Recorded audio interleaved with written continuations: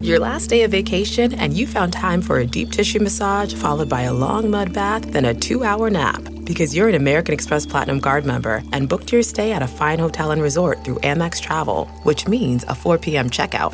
And those relaxing vacation vibes can keep going at the airport in the Centurion Lounge. Just a splash. Before you board the plane, back to reality. That's the powerful backing of American Express. See how to elevate your travel experiences at americanexpress.com/withAmex. Terms apply.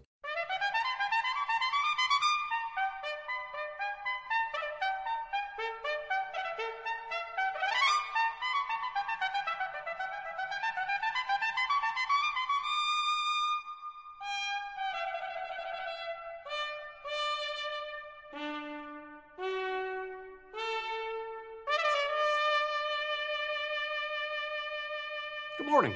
Jane Pauley is off this weekend. I'm Lee Cowan, and this is Sunday Morning.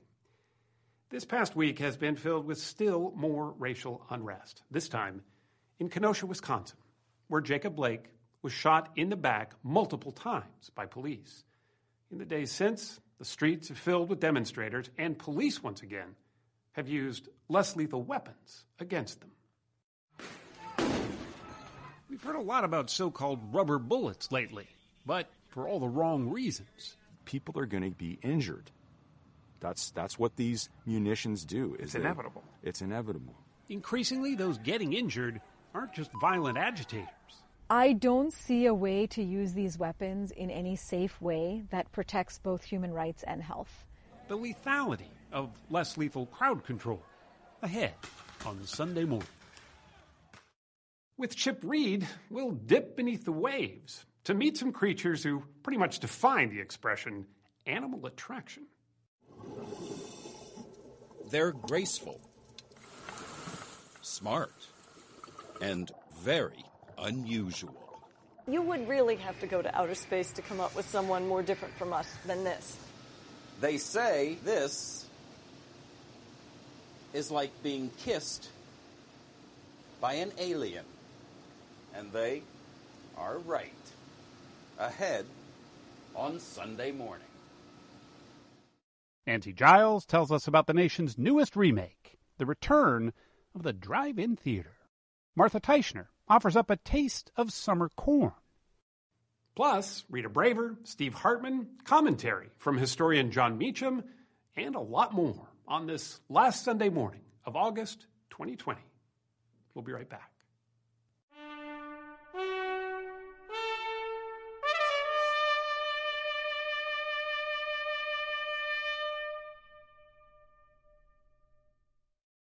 It's been a summer of unrest in a number of cities across the country, and just how and when police use so-called less lethal force is a topic of much debate, as we report in our cover story.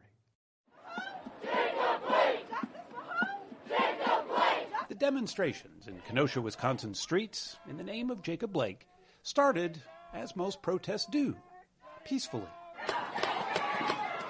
But as day turned to night, simmering tensions boiled over, tempers were lost, and so was the message. For police, balancing the right to assemble with public safety is a delicate one. Move to the north or to the west now. If and when crowds get out of control, the weapons at their disposal are designed to be less lethal. But in the weeks of unrest since the death of George Floyd, it's not just violent agitators being targeted by beanbag rounds and foam-tipped projectiles. It's the innocent who are being injured as well. Take this protest in Fort Lauderdale, Florida, back in May. 34-year-old Latoya Ratliff was there. Was it peaceful? It was very peaceful. There weren't any issues for the most part of the day. But something changed. She wasn't sure just what at the time, but clearly the mood had shifted. We were kneeling on the ground, a good distance away from the officers. And even as we were kneeling and chanting and being peaceful, at that time, we started to get tear gassed. The crowd dispersed, including Latoya. That's her wearing a pink backpack. But watch what happens next. What is that for? Latoya was shot in the head by a 40-millimeter foam-tipped round. fired, her attorney says, by a Fort Lauderdale police officer. The impact fractured LaToya's skull. She needed 20 stitches. And I remember people screaming and saying, help, she's been hit, call 911. In my mind, I'm not thinking that I was shot, because why would the officer shoot me if I'm not posing any type of threat to him and I'm actually leaving? You got in the head! Hers is not a unique or isolated incident. I didn't realize how big of a deal it was until there was, surgeons around me. Linda Tirado is a freelance journalist sent to cover the George Floyd protests in Minneapolis. She's a veteran of this kind of reporting. She was in Ferguson, Missouri back in 2014 after another police killing, this one of Michael Brown. There's a space where the protesters are gathered in a group and police are gathered in their line, and the people who are in between in that space are going to be media. And that's how you get that understanding of what's going on, is you stand and you watch both sides. That's what she was doing in Minneapolis that night. This is the last photo she took, what appears to show an officer aiming directly at her. I think that not shooting people in the face for exercising the first thing we fixed about the Constitution should just be standard operating procedure. The non-lethal round shot at Linda that night blinded her in her left eye. So I can see to about here. And everything from here to here is just blank. I'm assured that as I become used to having one eye, I'll be able to do all the things I used to do without it being a problem. But the getting used to only having one eye is not a small task. To be sure, police have been injured in the protests too. Hundreds of them. More than 50 on one particularly violent night in Seattle recently. Crowds can be dangerous. Dispersing them is often necessary. But the research on the lethality of less lethal weapons is pretty hard to come by. In 2017, a review of the available literature on the subject was published in the medical journal BMJ Open. Of the nearly 2,000 people since 1990 documented to have been injured by less lethal rounds, 300 suffered permanent disability. 53 of them died. These are large, dense, high-speed projectiles, and they cause significant and severe injuries. Dr. Rohini Har is with Physicians for Human Rights and one of the authors of that review. The basic rights, like free speech and free assembly, are being suppressed globally, and the primary way that that's happening is because of crowd control weapons. In just the first week after the death of George Floyd, Har documented at least 100 serious injuries to protesters and journalists, most to the head and neck. The narrative is that they're not lethal, they're not dangerous, that police need a continuum of use of force, and that these are really excellent options for them to be safe while at the same time controlling riots. And that's not the case? It's absolutely not the case. While most police departments have access to less lethal weapons, experts say few are offered any significant training on just how to use them. I've talked to agencies, we've never seen crowd control before. We didn't even know what to do. These are 40-millimeter impact munitions. Travis Norton is an instructor with the California Association of Tactical Officers. He specializes in less lethal weapons, not only how to use them, but when. How do you deal with a group of agitators in the middle of peaceful protesters? There are a lot of different tactics you can use. Unfortunately, a lot of those departments don't know what those tactics are. What are we trying to accomplish with what we're trying to do? Are we just standing here on the skirmish line and deploying impact munitions at protesters hoping they'll go away, or do we have an actual strategy here? Rules of engagement, he says, have to be set because the risk of injury is almost inevitable. Unlike live ammunition, less lethal projectiles are unpredictable. Where an officer aims and where the munitions hit can be two different things. Law enforcement is screaming for something better for us to use that's out there. In the last 20 years, we have had no new, less lethal come out other than prototypes and pilot projects. Until something better comes along, he says, less lethals will likely remain a crowd control option for police departments. What doesn't have to remain, he says, is the cloud around their use. A lot of times what happens in law enforcement is these things will happen and then we just forget about them because we're on to the next emergency. And it's not purposeful. It's just we don't have a lot of time to reflect on things, and we have to do better at that. Got in there! Despite her injuries, LaToya Ratliff has kept demonstrating. Peaceful protest is in her DNA. Literally. Fannie Lou Hamer, a hugely influential civil rights leader back in the 1960s, is LaToya's great-aunt. She, too, was bloodied in her battles. Less lethal munitions were meant to be a step forward from those dark days. But, like the fight for civil rights itself, that work is not over. It was always taught to me early on that if you want to see change, if you want to see good in your community, that you have to be a part of it. I do think it's important to continue to participate because there's still so much change that needs to happen.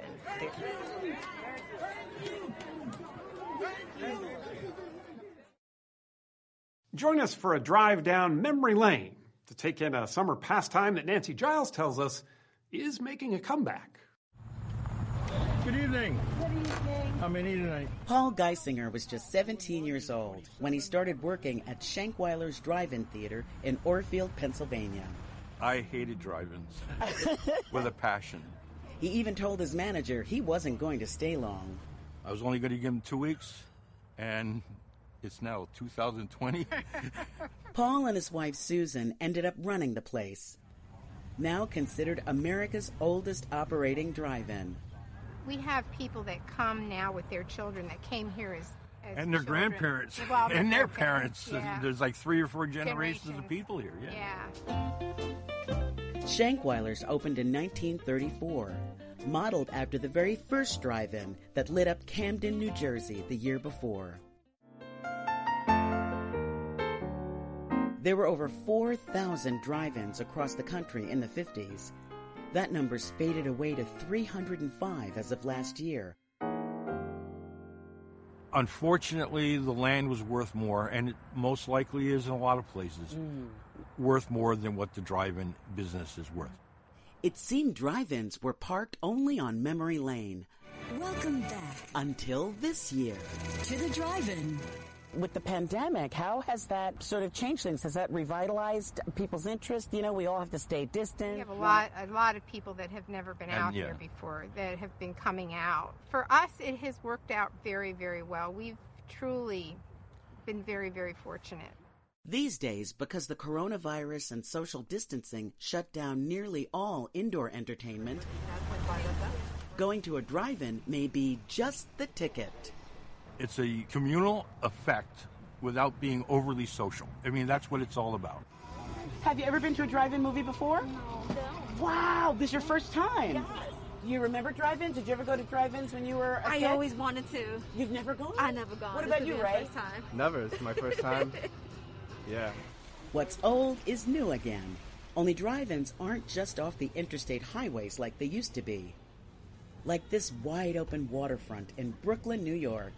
Normally a backdrop for filming blockbusters, now the property has been screening blockbusters every night since June.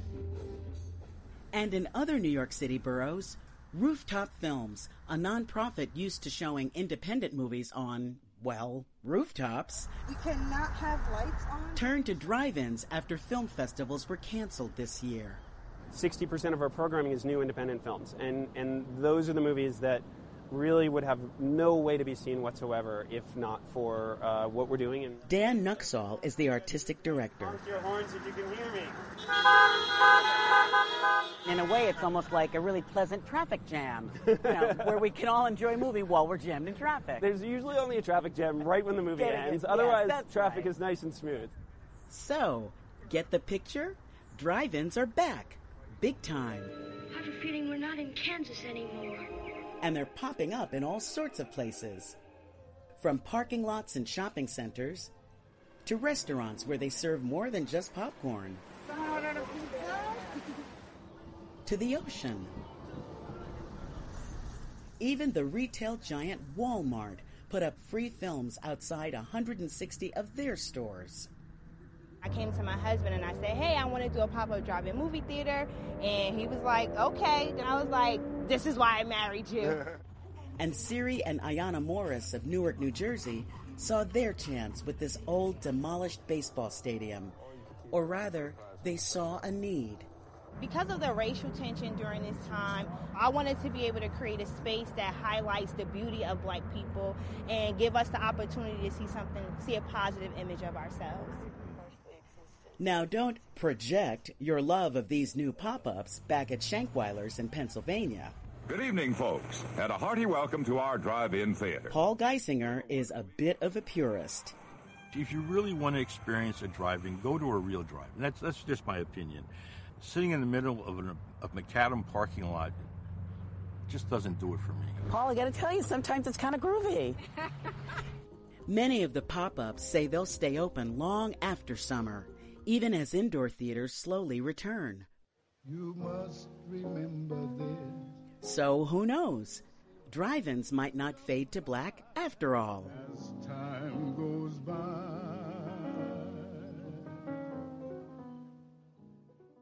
If I asked you how many subscriptions you have, would you be able to list all of them and how much you're paying? If you would have asked me this question before I started using Rocket Money, I would have said yes, but let me tell you, I would have been so wrong. I can't believe how many I had and all the money I was wasting. Rocket Money is a personal finance app that finds and cancels your unwanted subscriptions, monitors your spending, and helps lower your bills. Rocket Money has over 5 million users and has helped save its members an average of $720 a year with over 500 million in canceled subscriptions. Stop wasting money on things you don't use. Cancel your unwanted subscriptions by going to rocketmoney.com/Wondery. That's rocketmoney.com/Wondery. rocketmoney.com/Wondery. August is just about over, but there's still plenty of time to enjoy a great taste of summer. Corn. Martha Teichner is our reporter in the field.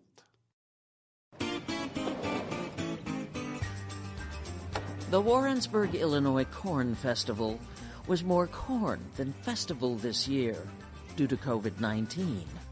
Make sure you're responsible. Make sure you're wearing your mask when you can. There weren't the usual big-name bands. But there was corn. Lots of corn. Which, after all, is the point of a corn festival.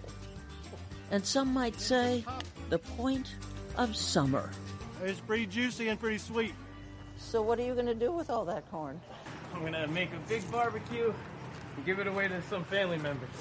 Ah. Corn is certainly the point of summer at the Harbs family farm in Mattituck on New York's Long Island. I'm going to take 3 bushels of corn. That's a lot of corn. Yes, it is. Where you can buy it by the dozen or the bushel to take home. Thank you. Or you can stick around and eat it roasted. And have you ever had corn ice cream? It's got big pieces of corn in it. It is corn ice cream, all right. It's really good. In 1989, Ed Harbs, a 12th-generation farmer, and his wife Monica decided raising sweet corn was a better way to support 8 kids than potatoes, and switched. This is truly the farm that corn built. Now a farm experience, complete with several corny things to do, including 3 corn mazes in the fall. Some people just wanted to spend some extra time in the country, have some country food with their family, spend an hour or two, and head off whenever they like. The Harbs family farm produces 500,000 ears of sweet corn a season. Impressive. Here's another number. 92 million acres, an area nearly the size of Montana. That's how much corn is planted nationwide. Only about 1% of it sweet corn. The rest is field corn, mainly used for animal feed, ethanol, or as a sweetener. It's at least a 5,000 or 6,000 year old crop. Corn was domesticated by the peoples of Mesoamerica from its wild ancestor, Teosinte, which looks like this. Now look at corn, the cornerstone not only of Mexico's cuisine, but of its history. mythology, and art. I mean, if you hold a tortilla, you're holding 3,000 years of history in your hands. So. Mexican entrepreneur Francisco Musi and his partners tracked down a few dozen farmers who still grow increasingly scarce traditional varieties of corn on tiny plots throughout Mexico. They started Tomoa, hoping that by selling this corn to restaurants around the world, they could improve the farmers' lives and convince them to continue raising it. Corn fits in as the backbone to the restaurant. Justin Bazdarek co-owns Oxomoco, a Michelin-starred Mexican restaurant in Brooklyn. The Tomoa corn is ground. Now we've got our masa. Then this mushy dough, called masa, is formed into tortillas. So we've taken fresh corn, added it with all those ingredients, cotija mayo, epazote herb, and lime, spread that on, added the cheese. If only you could smell how good this smells. Bazdarek is creating his corn-on-corn version of a Oaxacan street snack called a tlayuda. And then we add our Oxomoco hot sauce. We tried to make little flavor explosions of things. May I? Please. As my father always used to say, ooh. Guess I'll have to sacrifice myself. It is really good. Thank you. Somebody's got to do it. Time now for Steve Hartman with a story of a very special serenade. Joe and Sharon Korst of Raleigh, North Carolina, just celebrated 63 years of wedded bliss. Wow. And to mark the milestone, Look at this one. Joe gave his bride one of the best anniversary presents ever. Of all the things that he could have done, that was probably the most meaningful. I love you. To fully appreciate the gift, you first need to hear the song. How beautiful you are. Their song. It's a Kenny Rogers tune called Beautiful, All That You Could Be. And for years, Joe sang it to Sharon on birthdays, anniversaries, and so many other occasions that eventually friends and family memorized it too. Teresa Castrava is their daughter. She is the number one thing in his life. Here's to you, Sharon. And singing that song was the way to say it. Teresa says it was the way to say it. Yeah, I get tired. Joe recently suffered 2 strokes. How do you spell up? Which left him at a terrible loss for language. I'm lost. I have trouble calling my wife's name or the children's name, and... So you lost the song? Yeah. So I just accepted it and didn't really think about it till this past anniversary. And then he started singing it. Mostly unbeknownst to Sharon, Joe had been working hard to rescue their song. Whenever a line came back to him in the hospital, he jotted it down in a notebook and listened to the melody on a loop. I wanted to relearn it and to give it to my wife. Just like he always did. It's all that you can be. And that's how the best anniversary present ever turned out to be the same anniversary present as always. I love you. Thank you.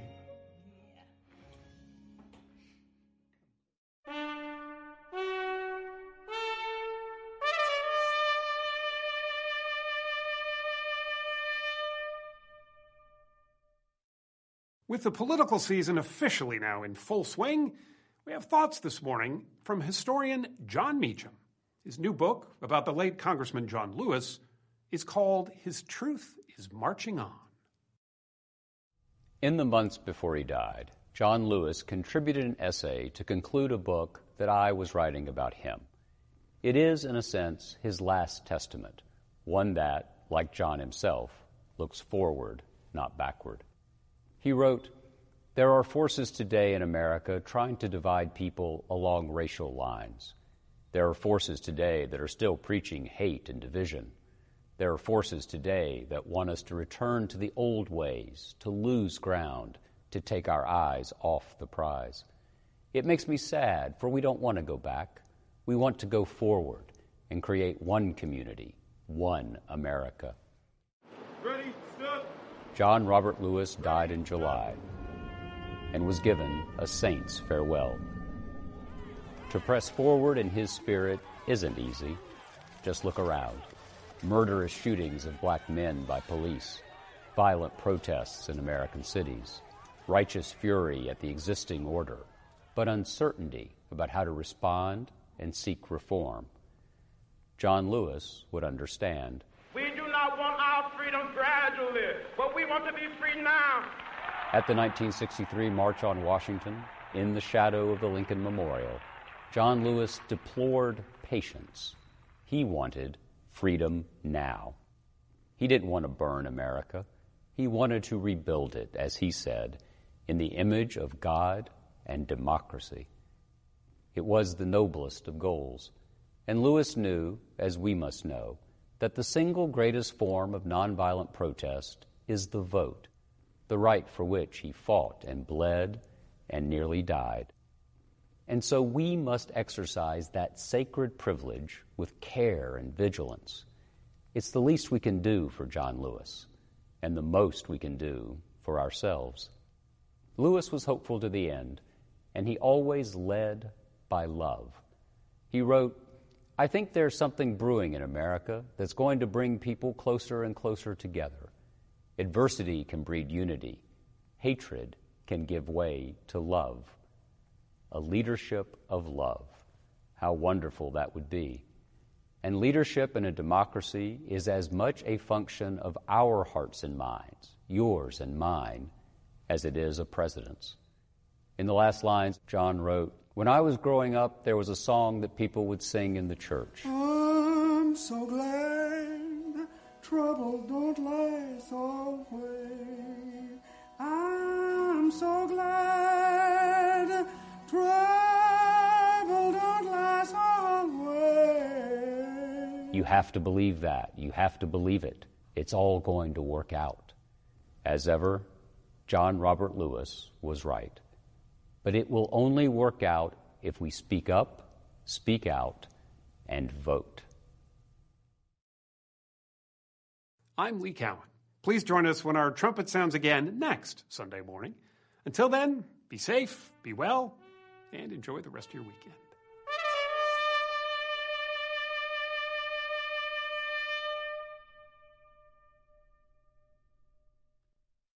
Welcome to Pura, the most pristine, safe, climate-stable city on Earth. A haven amidst the wreckage. Here, you're safe from heat domes, superstorms, water bandits in the outer lands. There's no crime in Pura. No murder, no suicide. And best of all, there's no cost to join us. In Pura, we promise to keep you safe. They killed her! You took everything! In a world that doesn't feel so safe anymore, we're waiting for you. Here, in Pura. The Last City is a new scripted audio drama from Wondery. Enjoy The Last City on the Wondery app or wherever you get your podcasts. You can binge all episodes of The Last City right now, ad-free on Wondery Plus. Get started with your free trial at Wondery.com/plus.